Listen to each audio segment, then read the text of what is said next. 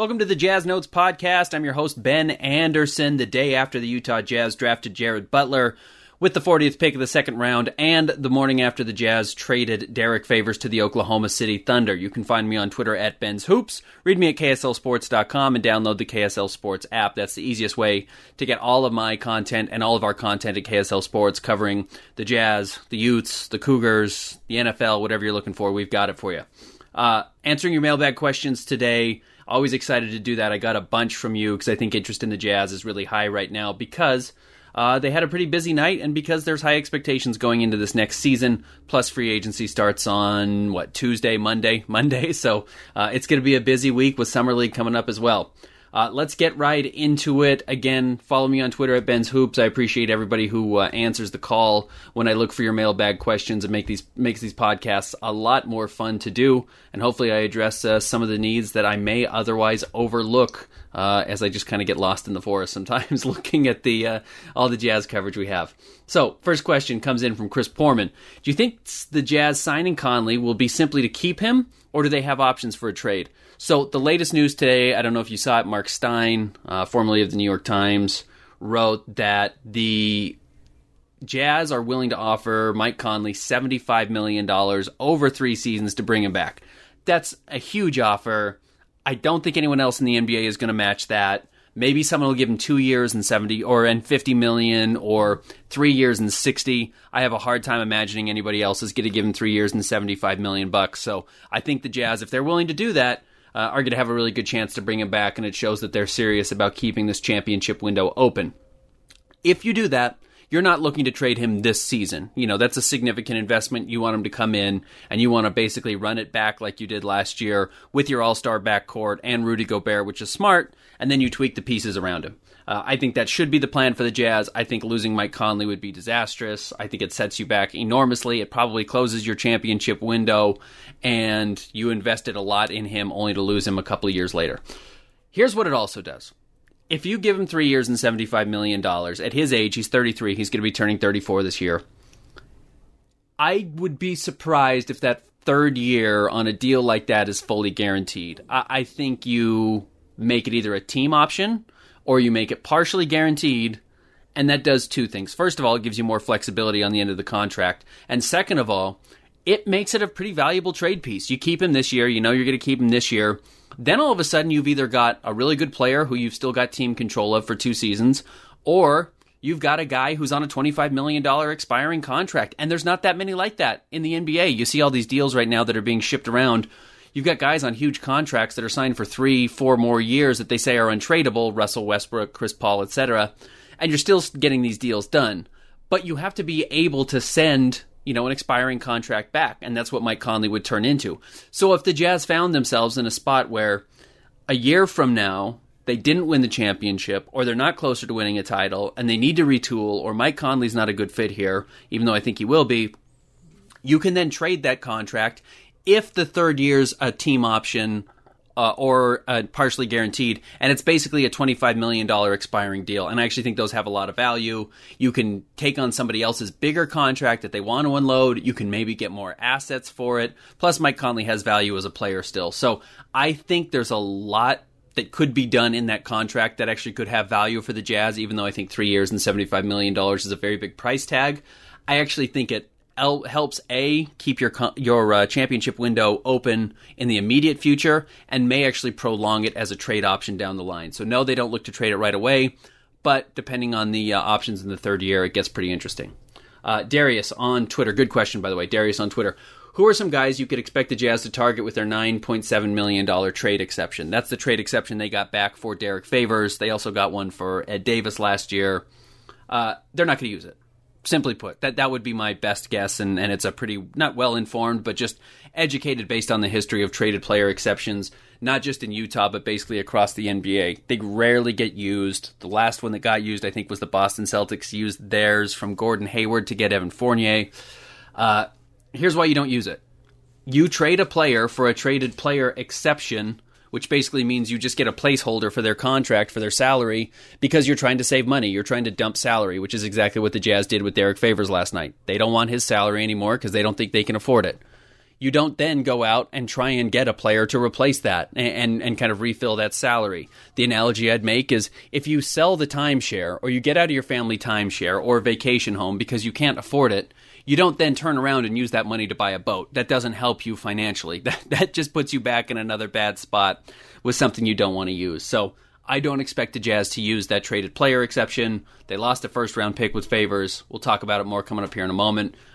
It's a big payout. You lost. You gambled and lost with Favors, and that's tough, but I think you had to do it, and I don't think you used the TPE on the back end. Coming in from Cam Young. What position should the Jazz target with the taxpayer exception? Now, this is different than the traded player exception. This is the tax player exception, which is actually kind of the one tool the Jazz should have this offseason to go out and sign a player, a free agent, to come in and help the roster. He says, a jumbo 4 that can play small 5, a player like Bobby Portis or Nicholas Batum. Here's my thoughts on those two. Yes, on Nicholas Batum, I think you go out and you look at him. If he's available, he's going to have suitors because he played well for the Clippers. He can sit in the 3 or in the corner and hit the 3. He can do a little bit with the ball in his hands. He's kind of like Boris Diaw now, but shoots better. And also he can play a little bit of defense. So that type of guy is very valuable and might just cost more than the Jazz are willing to pay.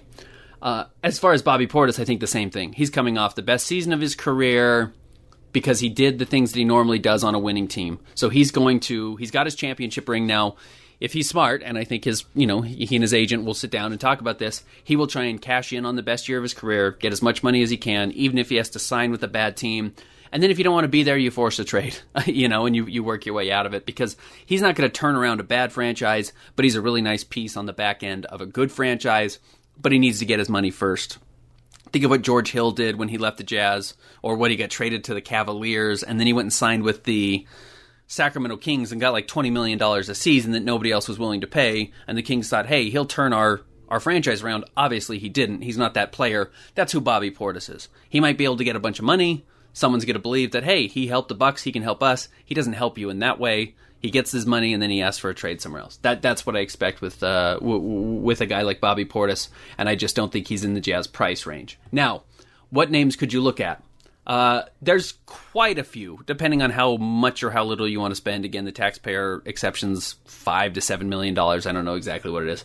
But there's guys that could be available, and a lot of teams have the taxpayer exception. A lot of teams just have the mid-level exception, so the Jazz aren't going to be in the catbird seat by any means when it comes to chasing free agents, but they are pretty good, and you clearly have room at the 4 and at the 5 where you're going to be able to play some guys, and maybe even at the 3.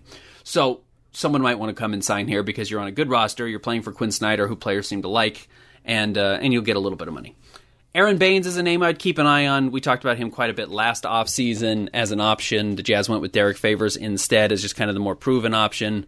Baines signed in Toronto. He was awful last year, but had been really good in Phoenix 2 seasons before. He can stretch the floor. He's pretty tough. He's a good rebounder. He's looked good with Australia before he left because of whatever the weird bathroom incident that happened in Tokyo. But he was really bad last year in Toronto, and it was just a bad fit. Now, I think Toronto was a little bit of a mess after winning the championship a couple of years ago and just not really quite figuring out how to run it back this past season. They just did not fit very well together. They did not look like a team that understood whether they were trying to make the playoffs or trying to unload Kyle Lowry. Now there's talk about them trying to get rid of Pascal Siakam. So they were just in flux, and I think Aaron Baines was partially, hurt by that because it was just a team that didn't know its identity.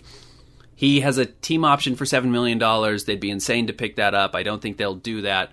But they might be willing to waive him or trade him. I don't think the Jazz want to take that $7 million back. You probably just let him hit unrestricted free agency after he gets waived, and you see if you can buy low on him. You throw a little bit of money at him, $3 or $4 million. He comes in as a 4 and a 5.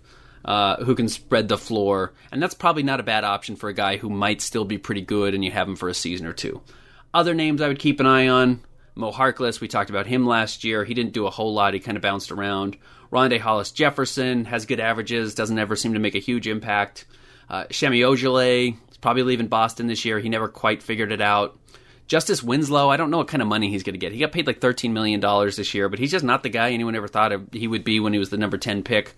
He may want to come to a place that has a clear role for him. Jazz could give him their full taxpayer mid-level exception, and he can certainly defend on the wing a little bit.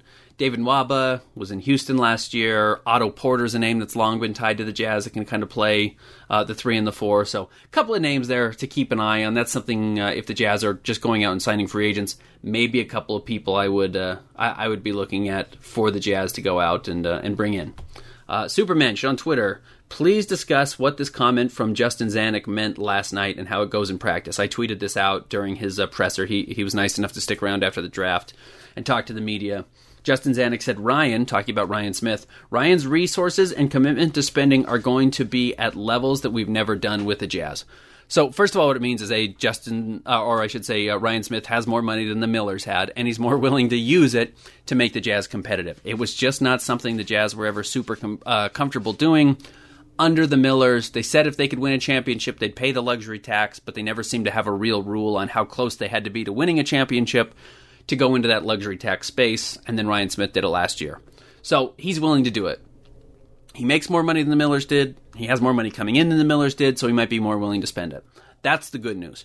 Also, making this super competitive offer to a guy like Mike Conley, $75 million next season, is a lot, or $75 million over the next 3 seasons is a lot, and that might be something that in the past, I already talked about George Hill, the Millers wouldn't have been able or willing to do, and Ryan Smith is. So I think that's what it means, paying the luxury tax, being aggressive to bring your own players back, and then if you have to, make trades and you can bring extra cash back, or you go out and you use, mid-level exceptions that the Jazz haven't in the past, I think that's how it's going to play out, and that's a good sign for Jazz fans. You want your owner to be willing to spend and invested in this team winning, and I think that's what Ryan Smith and Justin Zanuck are doing, and that's a very good sign.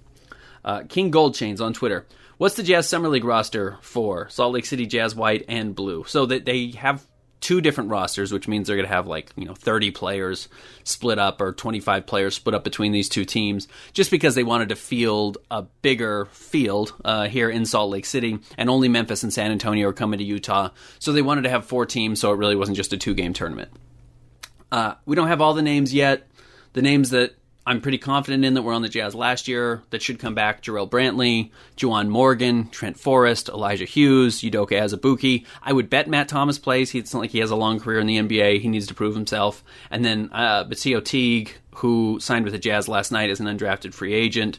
He should be on the roster as well. Mark Deeks, who covers the NBA, had a nice long list of players that would be with the Jazz in Salt Lake City.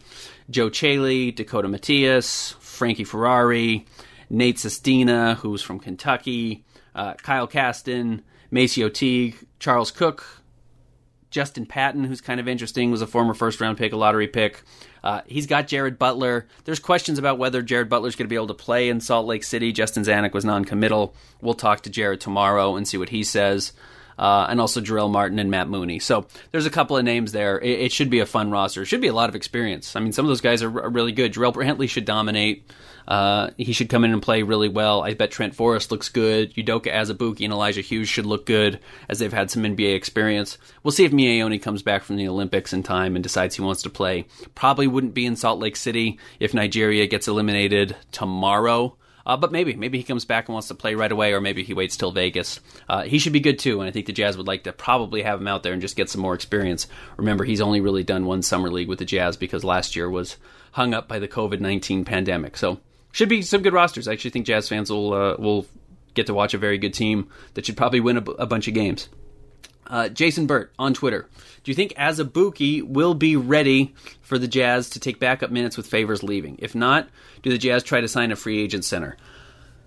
Here's the deal with Azubuike, and Justin Zanuck said this last night. They're looking at this like it's his second rookie season. Not only did he not get a bunch of opportunities to get on the floor with the team because they had Gobert and Favors, but then he got hurt when he was with the Stars and only made 1 or 2 appearances late in the season once he came back from that ankle injury. So he doesn't have that much experience in the NBA. Then again, he played 4 years at Kansas and was drafted for his NBA readiness. That was not a guy you were drafting because he had this untapped potential. You knew what he was. He's a huge body who blocks shots. He's basically unstoppable once he gets the ball at the rim. He can jump out of the gym. He's got crazy long arms. He plays good defense. All these things he did at Kansas are exactly what he's projected to be able to do in the NBA. if he can't do them this year, there's questions for me about whether he'll ever really be able to do them, because he wasn't drafted for the skill development project. He was drafted because of his athleticism and the things he already did. So I think he's got to start to show those. In that sense, the Jazz have to be willing to throw him out there and let him sink or swim. At the same time, you think you're a championship contender, and you're not going to put that on the back of a rookie or second-year player who doesn't have that much experience in the NBA, who's really unproven and looked still pretty raw when he got on the floor in the playoffs. So I think the Jazz both have to let Azubuike get a chance, but you have to have an option to step in who's far more proven if Rudy Gobert picks up 3 fouls in the first half of a playoff game, and you need to go to this guy. And that's when you start looking at names like Aaron Baines, who I talked about. You start looking at names like Daniel Tice, who you mentioned here, and I think he's actually probably a pretty good name. Gorgie Jang could be interesting. He's played on good teams with good coaching. Dwayne Dedmon has always been around. Alex Len is a name that's kind of been bounced around a little bit. There are big men who should be available for the Jazz, and I'd be surprised if they don't sign a veteran. But at the same time, I think you also want to make sure Azubuike gets a realistic opportunity. Maybe that's just with the Stars, and he's still at least a year away. If so, it makes drafting him with a first-round pick even more perplexing, because that's a guy who should be stepping in and ready to play after 4 years at Kansas. Blair Red, why was the handling of the backup center botched so badly? So kind of continuing on this trend. I do think this requires some context. First of all, it was bad. $10 million for Favors last year, and then attaching a first-round draft pick to him. And we'll have to see what the protections are. Maybe it ends up as 2 second-round draft picks at some point. But, that's a lot. That's a lot for a backup center. And people knew it was a lot last year. I remember writing about it and saying, it's all of your money, of your mid-level exception, that you probably could have gone after and gotten more athletic or gotten a bigger wing to come in, and those ended up being issues for the Jazz. But at the same time, Favors was beloved within Utah, both on the roster and within the fan base. He was plug and play. He was really good insurance for Rudy Gobert if Rudy were to get hurt. Or remember, when the Jazz signed him, Gobert did not have a long-term extension done, and if he decided he wanted the absolute supermax and the Jazz were unwilling to pay it, you had Favors to step in coming off of a double-double season in New Orleans, who probably could have been the option. You may have even had to trade Rudy Gobert last year if you decided, hey, it doesn't seem like he's going to come back for the 2021-2022 season and beyond. You may have had to trade him last season, and then you still had a pretty good starting center in Derek Favors. So that's why he was signed. That's part of the reason why he was signed. Then it turned out that he kind of fell off a cliff, and you did sign Rudy Gobert, and Rudy Gobert played basically every game for the Jazz last season and deserves to be on the floor for 35 minutes a night. And so you've got a $10 million backup center making, or who only plays 13 minutes a game and wasn't playing particularly well. So a lot of things dramatically changed pretty quickly that made Favors' deal look really bad. And then as a result, you had to move him and you had to attach a first-round pick just to get out from under that contract. But you couldn't afford to bring him back next season at $10 million. So it was a steep price to pay, and it was still cheaper than keeping him around next year. And that's kind of just the realistic, crappy part of it if you're a Jazz fan and if you're the Jazz front office. They don't want to send out more future first-round picks, but if your championship window stays open and this pick gets actualized in 2024, which is the soonest it could be done because they've already traded the 2022 draft pick to the Memphis Grizzlies, and you're drafting 25 to 30, you probably sold a pick for $10 million, and that's pretty good. And you got some cash back, actually, so it's a little more than the $10 million or $20 million in savings you'll get from not having Favors on your roster for the next 2 years. It's pricey, it's tough, it's not what the Jazz wanted to do, but it makes them better in the immediate future, and it might make them good enough that ends up being a pretty, not worthless draft pick, but just not super high value. It was bad. It was just not a great deal, but, it makes the Azubuike draft book look really goofy. But you had to do it last night. I think it was something they absolutely had to find a way to get done if they wanted to bring Conley back, and that's what they did. Brandon Whiteside. Big problems last year were perimeter defense, length, and athleticism. What have they done to address them, and what will they do to address them? Truthfully, they haven't done anything. They could have done it last night in the draft by either taking Herb Jones out of Alabama or a guy like J.T. Thor, who's really raw but could develop into that player but wouldn't have played next season. So he wouldn't have helped you. Herb Jones might have helped you. We'll see what he does. I think he ended up in Louisiana. Or I should say with the Pelicans. Let's see what the Jazz now do once they get into free agency, and then what they can do through trades. You didn't have a realistically good option last night to address it. You did address, I think, what you wanted to, which is you drafted Jared Butler, who was the guy the Jazz have had their eye on for a long time, and then you got out from the contract of Derek Favors. So that was kind of the game plan going into the summer. And you're 2 for 2. So Justin Zanuck and Ryan Smith are batting 1,000. That's really good. Now what do you do from here? The next option, obviously, is going to be to re-sign Mike Conley. They're going to try and do that, whatever, Monday, and then officially have it done by the end of the week. I would imagine that's their first goal.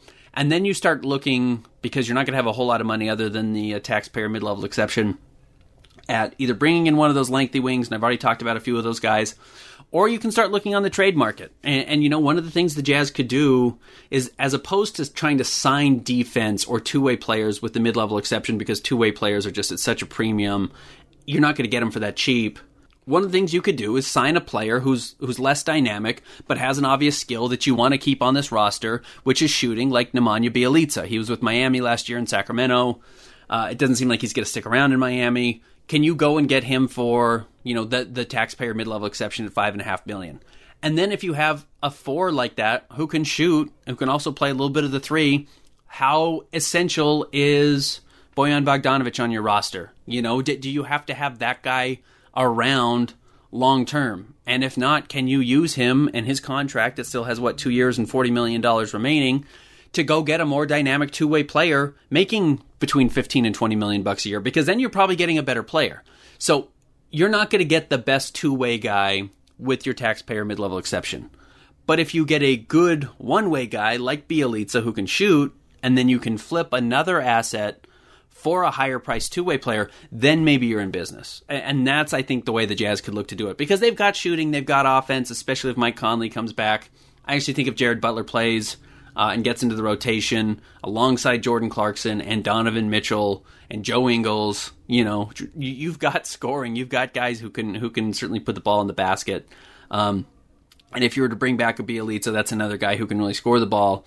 Then you could start looking at more defense or a couple of defenders with one of your bigger contracts going out the other direction. And that could be Bojan, that could be Joe Ingles. Like there's plenty of options there with some of the deals that the Jazz have locked up, which are valuable and tradable. You know, they're good players who produce and don't make insane amounts of money. None of those are bad contracts, and not bad contracts are easy to trade, and that's what the Jazz have. So I would keep an eye on that. I still think the Jazz have a little bit more flexibility than I think some fans have assumed, just because they're over the luxury tax. You still have good tradable pieces, and that's where I think the Jazz would try to address length, athleticism. There's nothing I've heard along those lines. If the Jazz run it back, I still think they're going to be really good next year without making a trade. But if they want to find more versatility on the defensive end, which certainly seemed like an issue last season, I think those are options that they could address. That's it for the Jazz Notes podcast. Find me on Twitter at Ben's Hoops. Read me at KSLSports.com. Download the KSL Sports app, and hopefully we'll be back with you next week as we get into free agency in the Utah Jazz Summer League.